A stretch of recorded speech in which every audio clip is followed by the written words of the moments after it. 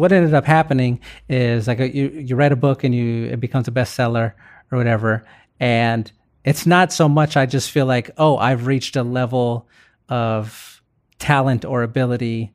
I'm up here with like the top level people. It doesn't feel like that to me at all. What it feels like is I go like, oh shit, I was able to do this thing that this other person was able to do. Maybe we're all idiots. I'm like, oh, if I was able to do it, this thing, like maybe the people who like, if we're talking about movies, maybe the people who make movies, maybe they're not a million times smarter than me as well. Or maybe the people who like built a building aren't a million times smarter. Maybe they just put the work in and that's why they were able to do it. You know what I'm saying?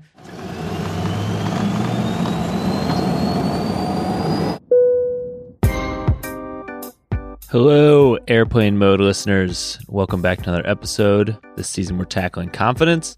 I'm your host, Clay Skipper. How today's guest came to be on the show is a bit of a funny story. About a week ago, Shea Serrano tweeted at me about wearing a coat over his sweats, asking if we could put him in GQ for that reason. Got a fair amount of online traction because Shea has a very engaged following from his time as a writer, which we'll get into. We'll also get into how he has leveraged that engaged following to actually do some incredible charity work. So one of my colleagues, Cam Wolf, mocked up a digital cover of GQ with Shea on it in his coat over his sweats. We sent it back to him. It was a fun moment. And then I DM'd him and I was like, oh, Shea Serrano, very confident dude. We should have him on Airplane Mode. So I DM'd him. He was into it. I told him about the theme of confidence for the season. He was like, oh, the whole bet on yourself thing. And I was like, that is a perfect rubric. Because throughout his career, Shea has been teaching a clinic on how to bet on yourself. I will let him tell the details of his story because it is incredible and it's more fun and interesting to hear him tell it. But to give you a gist, he was working as a teacher when extenuating circumstances arose that left him needing more money for his family. So that eventually led to him becoming a writer. He started to write. He wrote for a small local newspaper called the Near Northwest Banner. That ended up leading to the Houston Press, which led to the LA Weekly, which led to ESPN's Grantland under Bill Simmons, which led to The Ringer, where he still writes today. He's also written for a place called GQ.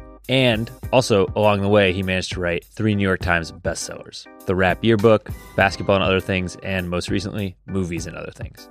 So you want to talk about something that takes confidence? It would be one day you say, I'm going to start writing, and then not so many years later, through a lot of talent and a lot of hard work, I don't want to make it sound as simple as, oh, this thing just happened, because Shea clearly is very, very good and very funny, and he also busted his ass, but he went from saying, I'm going to be a writer, to writing 3 New York Times bestsellers. I think it's worth a listen. Granted, I'm biased, but if you listen to Shea's telling, he's not any more talented, he's not any less plagued by self-doubt, he just bet on himself and had the confidence that would work out, and it has, tremendously.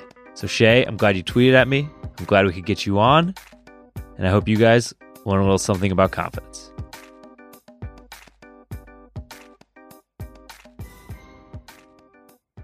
So the first thing I want to start with is actually a question I'm stealing from Chris Gay O'Malley, who I believe was the last person to interview you for GQ. You know, I think that you are a very well-loved man. So 2 quotes I have here that when I was reading today I found. The first of which says, turns out these are both stories or interviews with you. One said, one of the writers who has spent some time with you said, turns out you can be wildly successful just by making everyone love you, which I thought was a good quote, although drastically undersells how hard you've worked and how talented you are. And then the other one says, the bottom line is that Serrano just seems like someone you want to have around, which might be the best possible currency on the internet. And both of those quotes feel very true to me. But the question I want to ask you, again, stolen from Chris Gay O'Malley, is who is your first hater? My first hater? Gee, you know what's interesting is I don't know. The 2 quotes that you said right there are very thoughtful and nice things. I have no idea who said them because I do a really good job of not reading anything about myself on the internet. Like I like actively work toward that. Oh, so wow. Whoever that was, let me say thank you to them because I probably didn't say it when I needed to.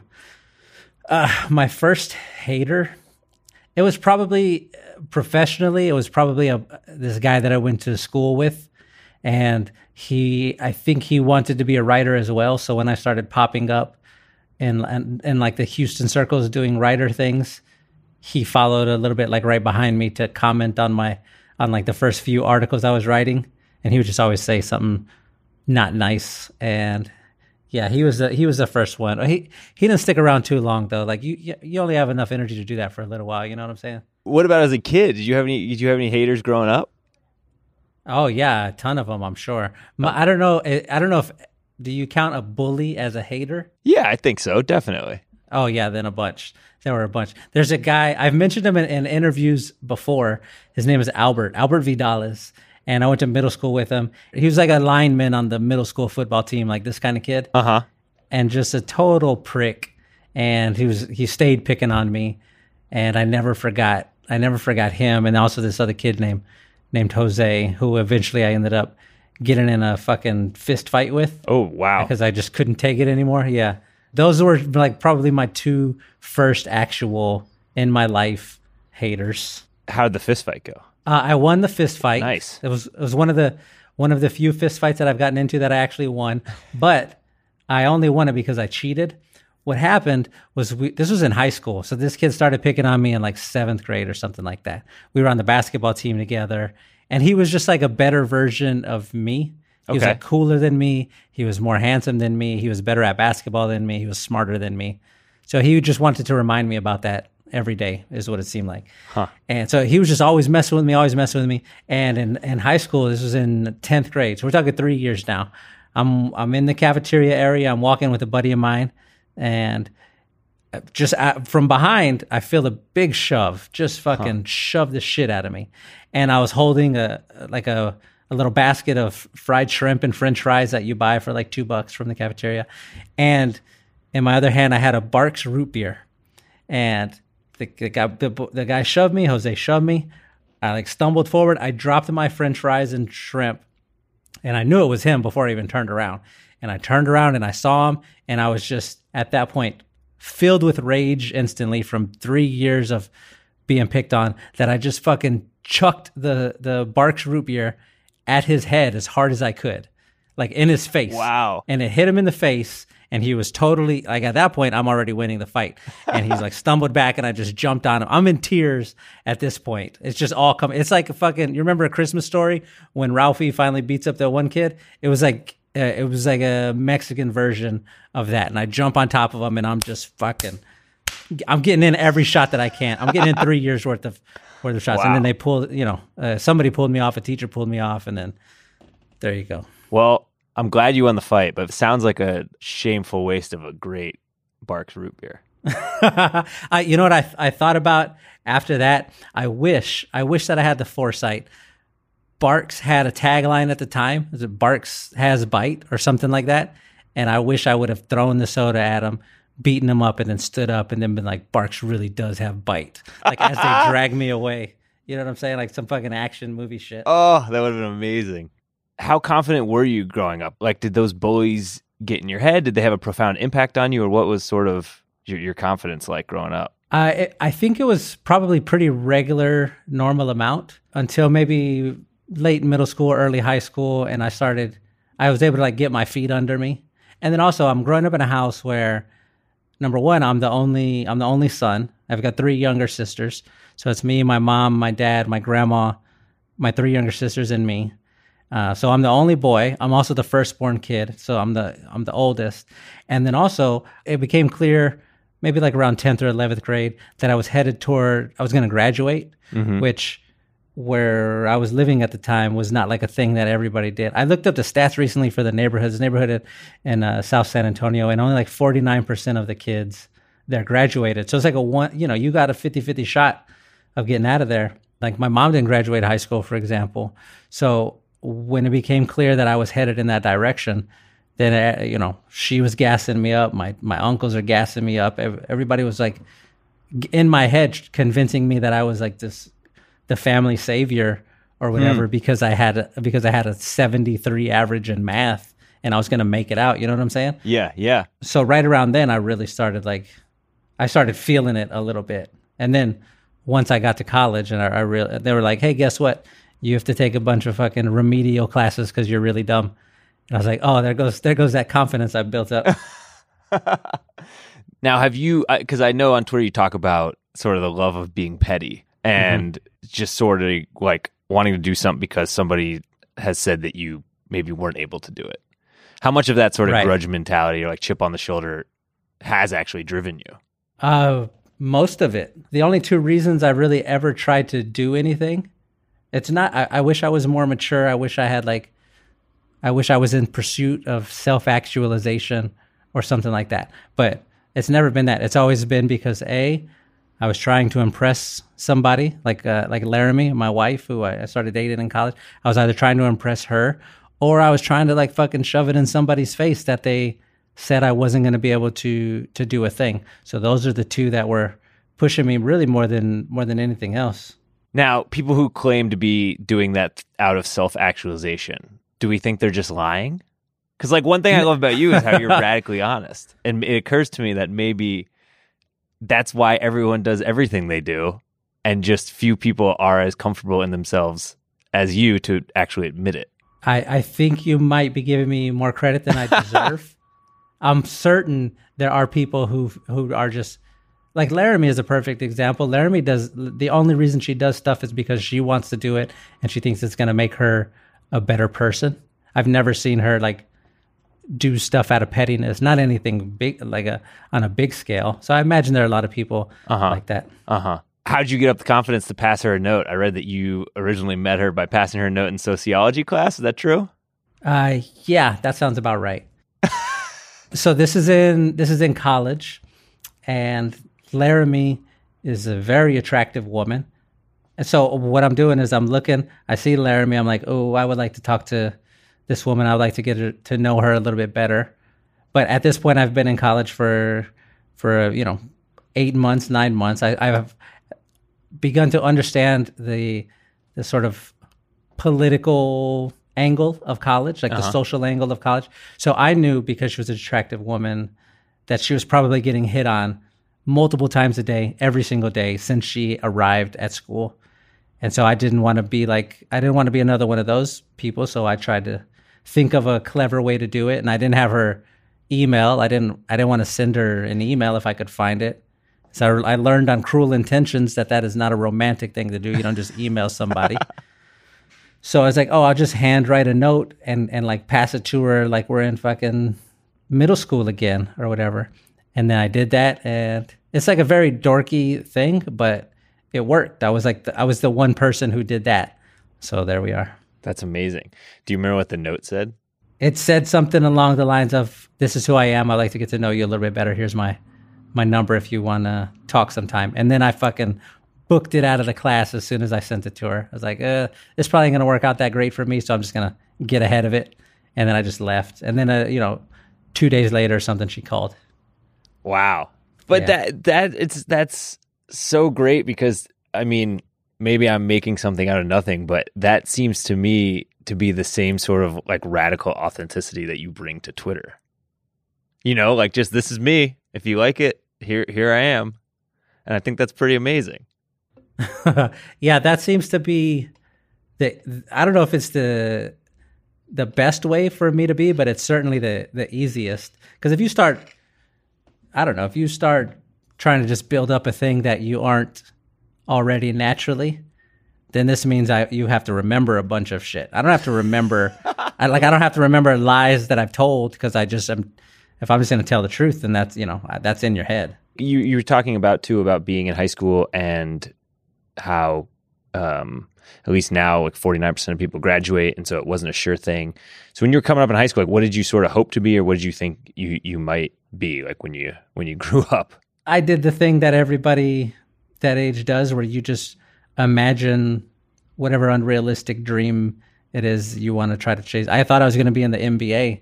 I was 100% certain that that's what I was going to do. I was going to play point guard for the Spurs. Because I'm growing up, again, in South San Antonio. Everybody in this area basically looks like me, which is like overwhelmingly Hispanic population. So every room that I walk into, we're all about the same size. We're all about the same height. We're all about the same skill level. So if you just work a little bit harder than everybody else, you're going to be better than everybody else. So I thought I was really good at basketball. I genuinely thought I was extremely talented. And then I go to college and I'm like, oh, I'm going to try out for the team. They've got walk-on tryouts. And you get there and oh shit, everybody's a foot taller than you, and their shoulders are twice as wide as yours, and they're faster than you are, and they're more talented than you are, and you realize you're not going to be in the NBA when you can't even think about competing against a college player. Well, talking about things that you never imagined, I mean, your career is unbelievable in terms of how you sort of became a writer but never set out to be one. Yeah. I'll let you tell that story because I don't want to tell it for you, but I just think it's such a fascinating, like, how did you get into writing originally? The short version of the story is Laramie and I were both teaching at the time. We were getting married. She was pregnant with twins, and a few months into the pregnancy, she had some pregnancy complications. So she had to go to the hospital, and they did like this emergency surgery. And it was like a really wild time. It was super sucky. And they're like, hey, you can't work anymore. You have to be on bed rest for the next few months. If you get up, the babies are going to come out. And if they come out, you're going to die. And they're going to die. And, so good luck. So all of a sudden, we're going from living off of 2 teacher salaries, which you can do if it's 2 people living in Houston. You're both making about 40, 45 grand a year. That's, you can live that way. But now we went from that to all of a sudden we're preparing for a family of 4 because we're having twins. And now we're making $45,000 a year. And it just wasn't enough. It was like I sat down, I looked at the bills, and I'm like, oh shit. Every 2 weeks I get a check that's about $1,000, $1,100. So I'm getting $2,200 a month. Our rent alone is $1,600. Wow. And now you have $600 left, and you've got a cell phone bill, and you've got a car note or insurance or whatever. Like the numbers weren't in our favor. Mm-hmm. I needed a way to make extra money. I was applying at like Target and Pappadeaux, grocery stores, whatever, but nobody would hire me because I already had a full-time job.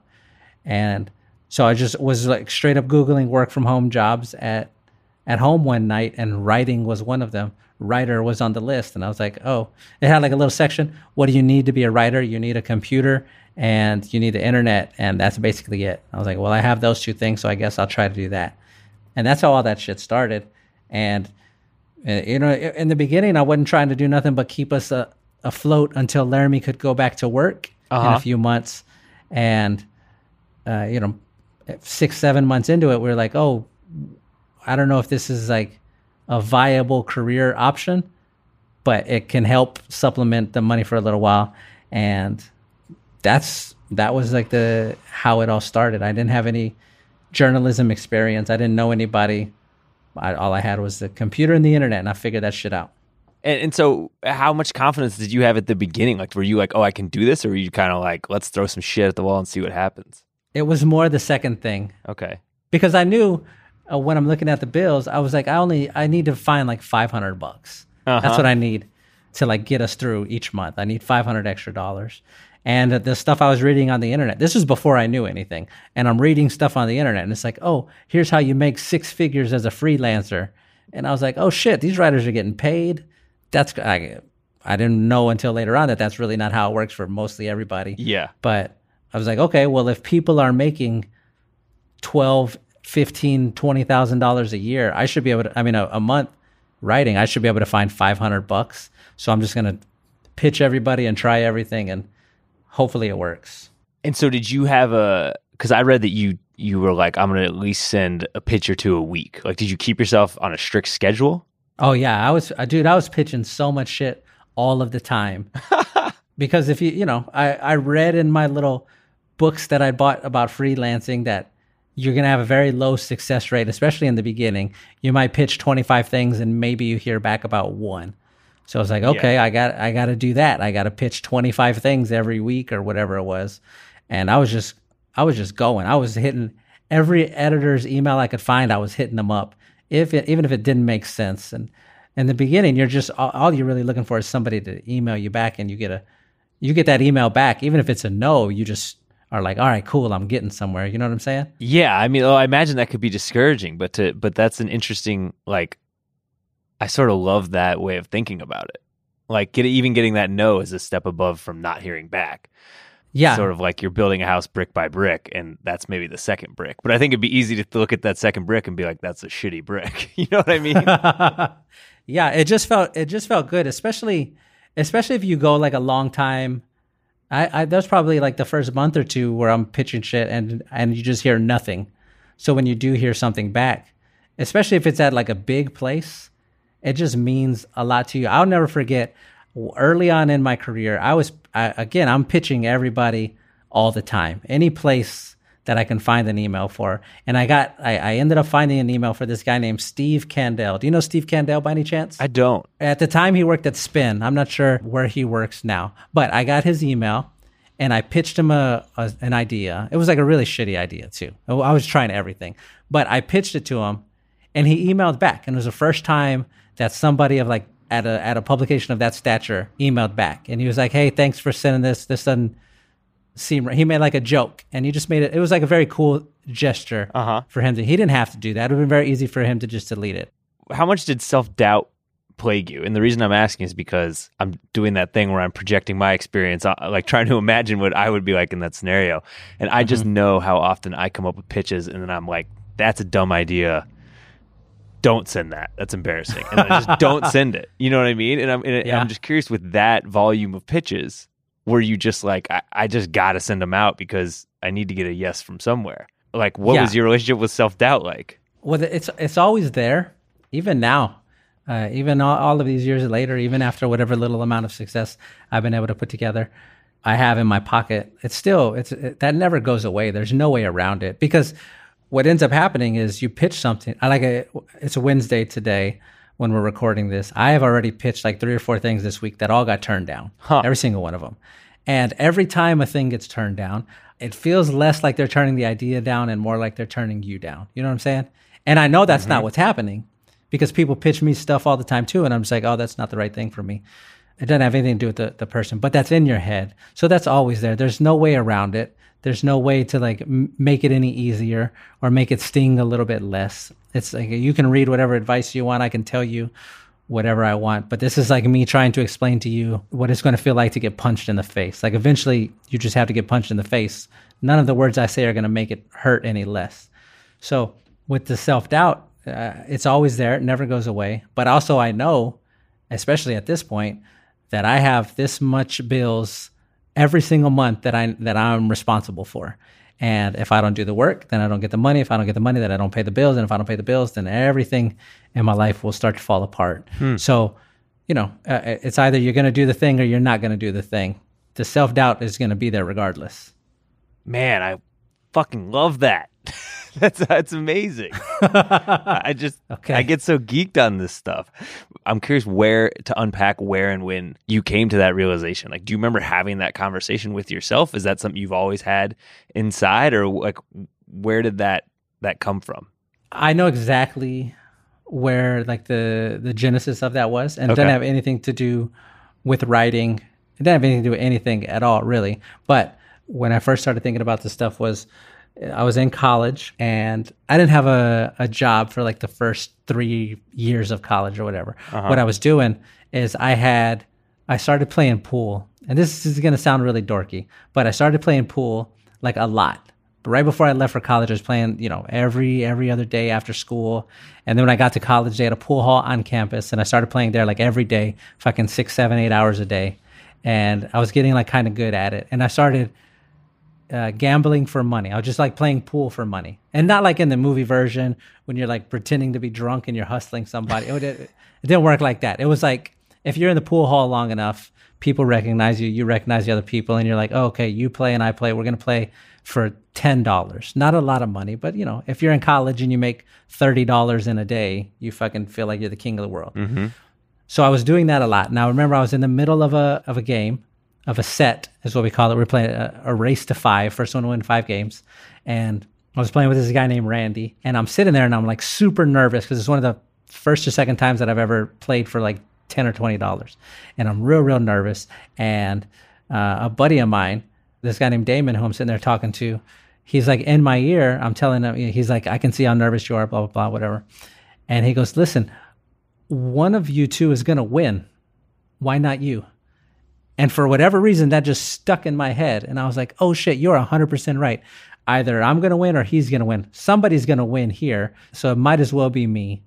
And I just have to sort of try to carry that forward with all of this stuff. Any of the stuff that I'm trying to do, any of the stuff that I want to do, it's going to get done eventually. So, why can't it be me who's the one who does it? Huh. And did you, like, what point did you feel, if you felt at all? I mean, I know you said in there that self-doubt's always there, but like at what point after you started having some writing success did you feel like, oh, I'm a writer now, Or have you not gotten there yet? The very first time I felt that was when I started working for Bill Simmons at Grantland. Okay. Because prior to then, I was freelancing and just sort of pitching everywhere and making my little $20 for a blog post or $200 for a blog post or article or whatever. I was like just cobbling it all together. And then Bill Simmons showed up, and we are talking about, I think at this point, there's no question anymore. We're talking about the most successful sports journalist of all time. Mm-hmm. Like, with the recent sale of The Ringer and him like orchestrating all of that stuff, I think he is exactly that. He's the most successful sports journalist that has ever lived. I don't think that's an unfair thing to say. So you have somebody like that, and he's just sort of shows up and he gets in your ear, and he's very good about this. He gets in your ear and he's like, you can do this. You have what it takes. You can make this a career. I want to help you. Like, Bill Simmons shows up and he's doing that in my ear. This is a guy who I've been reading on the internet at this point for a good long while. And beyond just that, he's like putting some money behind it too. And he's like, how much do I need to pay you so that you don't have to freelance anymore? You just write for me now. And I was like, oh, I need this much. And he goes, cool, done. And then when that happened, you're like, oh shit, this is way better than freelancing, first of all. But also I feel like I've like a person who has done this already is telling me that it can be done and that I can do it if I just sort of follow the template. That was when for me, I said, oh, maybe this is like a thing I can do for real.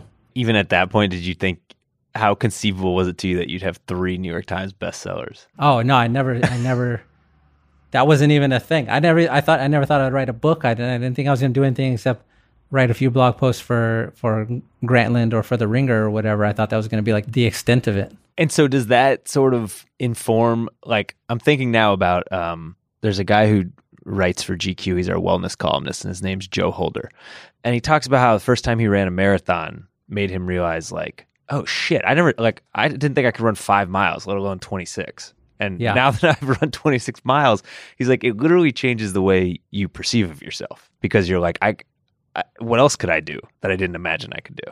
Yeah. Have you had a similar feeling, like, all along the way, like, starting to write it all, and then getting to Grantland and The Ringer, and then writing 3 New York Times bestsellers? Like, does what he said ring true to your experience as well, or how do you sort of react to that? I think it does. I understand what he's saying. For me, I think maybe it worked a little bit differently, because what ended up happening is, like, you write a book and it becomes a bestseller or whatever, and it's not so much I just feel like, oh, I've reached a level of talent or ability.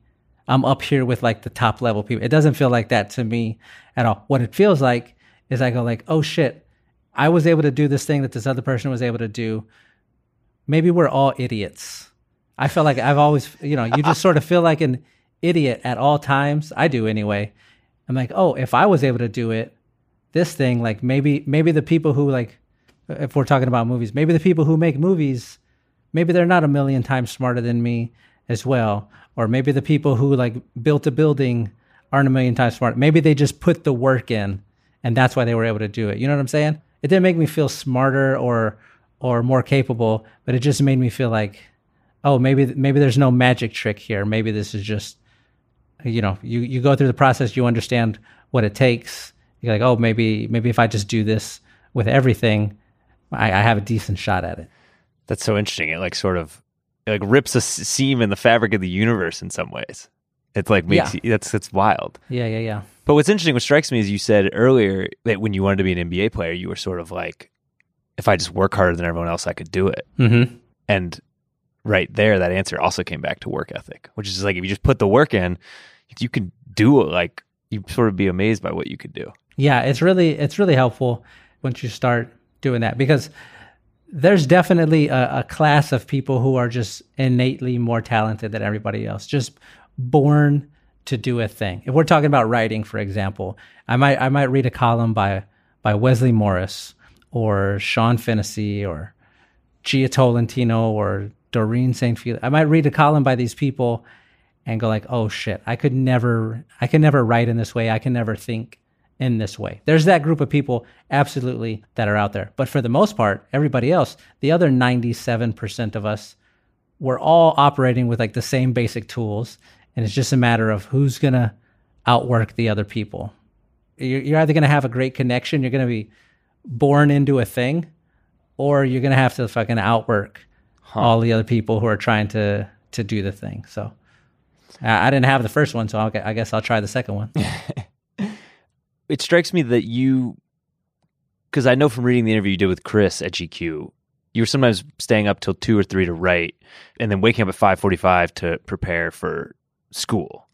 And so I imagine you were tired, and sharing some of the things you were sharing about the extenuating circumstances that led to you writing, with Laramie being sort of having to be on bed rest and the medical complications there, and with the bills hanging over your head. It just seems like that is a situation that could put an immense amount of pressure on you. And then in addition to sort of the schedule you were keeping up, and yet your writing has always had this sort of like vivacity and fun and joy to it.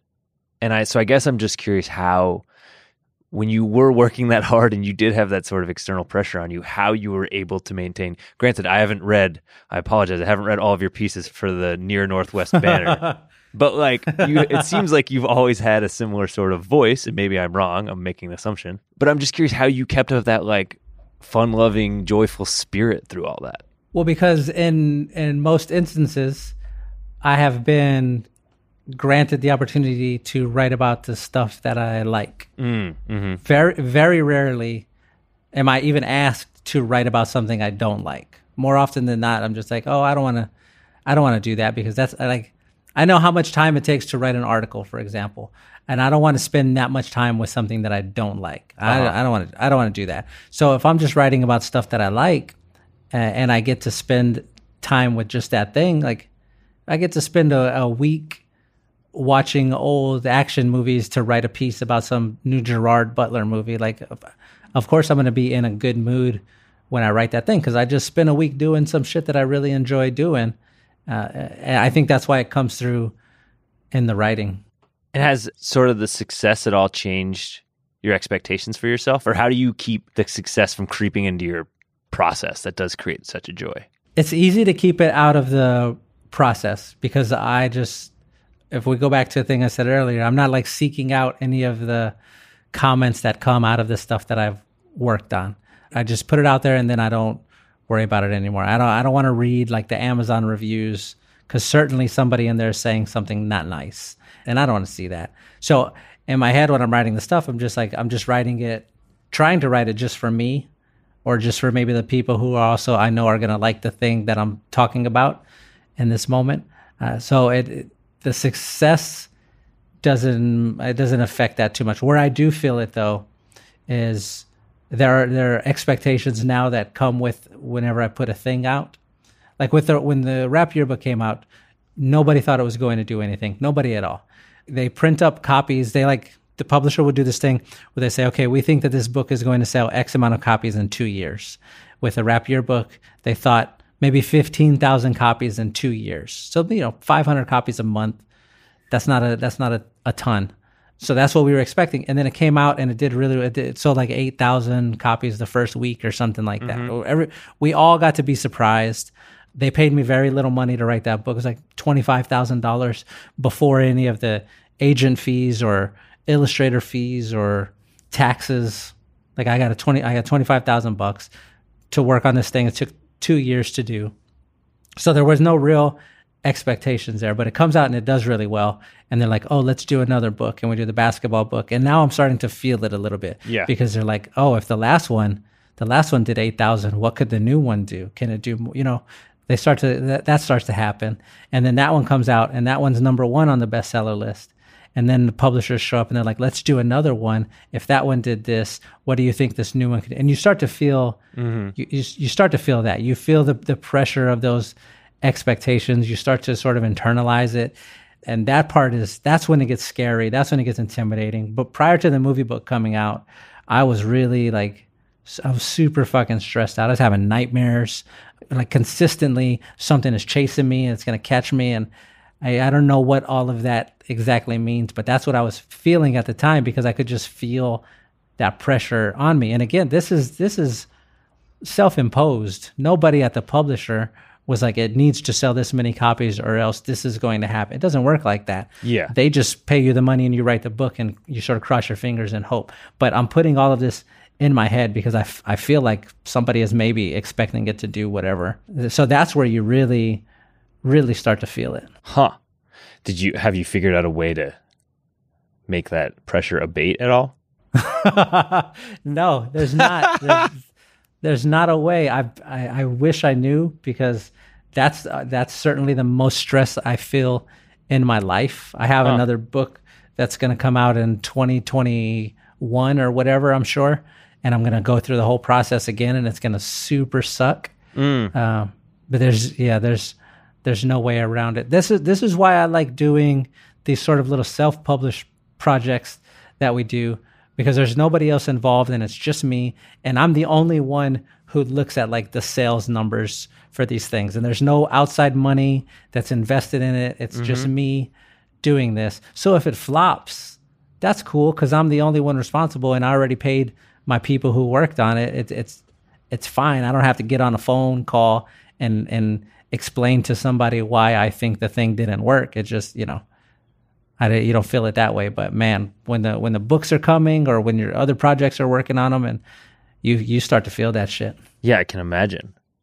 I want to transition to one other thing because I certainly want to ask you about it before you get out of here, which is another thing that makes you stand out, at least in my mind. I can only speak for myself, but I get the impression that in a lot of people's minds as well, is, you are able to inject a lot of goodwill into the universe at a time and in a place, specifically speaking of Twitter, where that seems maybe to be increasingly rare. I'm just curious, how you explain that, or how you might, maybe you begin by explaining that by explaining like how you think you came to this like place of being so positive. That probably just comes from, if I had to guess, I have been lucky enough to have like several people in my life who I know care about me a great deal. And so it probably starts there. And then all of the like philanthropy stuff that we do on Twitter or wherever, I think that's a holdover. I think that's residue of being a teacher. I was a middle school teacher for 9 years. And when you're in that position, this is the best job that I ever had. When you're in that position, you're in the classroom with those kids, there's like a chance every single day for you to do something that's going to be meaningful in somebody's life. Like you can see it happen.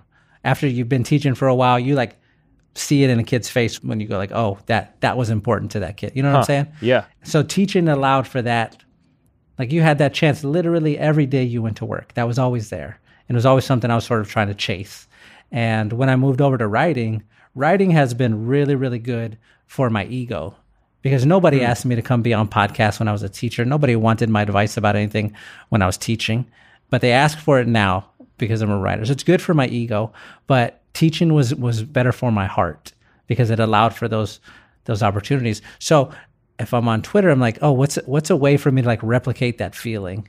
And it turns out giving money to people makes them real happy, which is not like some profound statement. But if a person has like a medical bill or they need to pay for a thing, or we're just making a donation to a nonprofit and you show up with $25,000 to just give to them, everybody feels good about it. You feel good. They feel good. The people who contributed feel good. It's just, it's like replicating that teacher feeling all over again in like a quick dose. I'm curious if you remember and would be willing to share any of the interactions you remember with some of your students that did have that impact on you. Oh yeah, I have them all cataloged in my brain that I just sort of can fall back to whenever I need to feel good about. So I'll give you a good one. I had, when I was teaching for a substantial part of those 9 years, I taught the ESL population, so the English as second language or ELL, English language learners. So I taught that population. I taught the special ed population. And also I taught the behavior class population, which is like, these are the kids who are wilding out in all the other classes. Mm-hmm. So they take them out and they put them in a special class, and you just have like all of them together. So that was one of the groups that I taught. And I had a kid one year, this boy named Jose. I'm just going to give them the fake name Jose. And he was part of the behavior group. Just a wild boy, total sweetheart, just as nice as you could be outside of school, but in school, causing some trouble. And so everybody was like, I don't know if we want this kid in our class. I said, I want him. Send him to me. Send me Jose. And Jose would come. And every day at the beginning of class, I would stand at the door, and the kids would walk in, and I would give them, I don't want to shake hands because I don't like to, touch hands, but I'll give you either like a little fist bump or just say hello or whatever. And so Jose would be in line, and I would do it to each kid, and he would get there, and he'd always just have like a scowl on his face. And so for Jose only, I started doing this thing where I would make the thing where you can make a heart with your hands, like your index fingers and thumbs. I would make a little heart like that, and I'd put it to my chest, and I would pretend like I was shooting it at him, like a fucking Care Bear. I'd explain to him what a Care Bear was, and they shoot. And so I would do that, and I'd be like, "What's up, Jose? Here you go." And I would do that, and every single time he would fucking pretend like I'm throwing a ball of paper for real. He would like knock it out of the air. So I'm shooting this pretend heart at Jose every day. "What's up, Jose? Here you go." And I would do it, and he just wouldn't smile, wouldn't do nothing. He would just knock it, just like swipe it away. And next day, "Hey, what's going on, Jose? I got a present for you." And then I'd do it again. I did this for fucking 4 months. Every day that he came to class, I see him every other day. Jose is there all the time, just over and over and over again. And every single time he knocks it away, he knocks it away, he knocks it away. We're talking September, October, November, December. Finally in January, one day, completely out of the blue, Jose is in line, he gets up. I do my little thing. "Oh, Jose, welcome back from Christmas break. I brought you something." And then I do my little heart, boom, and I shoot it at him. And he's just looking me dead in my eyes. And he, for the first time ever, he doesn't swipe it away. He's just looking me in my eyes, and then he walks in the class. And I knew right then that he liked me. Is basically what that meant. Wow. And I made like a big fucking deal. I was like, Jose didn't knock it down. Because at this point, everybody knows he knocks it down. It's like a running joke. And he goes into class, and I like made a big fucking deal about it. He didn't knock the heart down. I was just like, I was losing my mind, just all loud in the hallway. And he just gets bright red in his face. It was like a very sweet moment. And he's like the sweetest kid. I have a picture from when he finally graduated 8th grade, and we're all together just sort of hanging out, him and his like group of kids. And it was like, those sorts of things were just really, really, they'll be in my head forever. That's amazing. That's an incredible story. Thank you for sharing that. Yeah, no sweat. To get you out of here, this is the final question. So on this podcast, we always end with a favorite fuck up. But in the interest of positivity, I actually want to ask you a different question, which is, and I'm partially stealing this from a former Ringer editor of yours, Sam Shuby. Okay, awesome. But of all the times you've bet on yourself, I'm curious what you would consider like the biggest shot you ever took. Oh, geez. I think just from fallout is not the right word, but just from all of the things that followed afterward, it would definitely be sending that note to Laramie. Because in the background scenes of every single story that we've talked about, of every single idea or thought, Laramie has been back there sort of propping me up, telling me, you can, in my ear, you can do it. You can do it. You're the man. You can do it. You can take care of a family. You can be a husband. You can be a father. You can be a writer, whatever. Laramie has always been there. And I mean, like, very much in practical ways. Like, when I first started writing, she was editing my stuff. She worked at the school newspaper. She like had a background in this. So I mean, in those sorts of ways, but also in like these big ideological, philosophical ways. She has been there too, just sort of propping me up. So I think if I don't send that note, if I never work up the courage to write this thing on a paper and pass it to her, I think everything looks much darker and much bleaker, and you and I are not having this conversation right now. So that one. Thank God you sent that note, man. Thank God. And thank God for Sam Shuby. Yes, we can say that again, certainly. Thank God that your future wife called you, and thank God for Sam Shuby. I think that's a great place to end this. All right, episode 9 is a wrap. Thank you, Shay, for coming on. I think you guys can see why he would be such a great teacher, why he's such a great writer. He's got a lot of good lessons to give. Hope you guys found something valuable in there. Thank you for listening. Thank you to our producer, Jessamine Molly. We have 1 episode left, so time is running out for you guys to leave a review. It's actually not true. You can leave a review anytime, but if the urgency gets you to do it, great. Pretend that you are running out of time. Please leave a review if you guys are enjoying the show.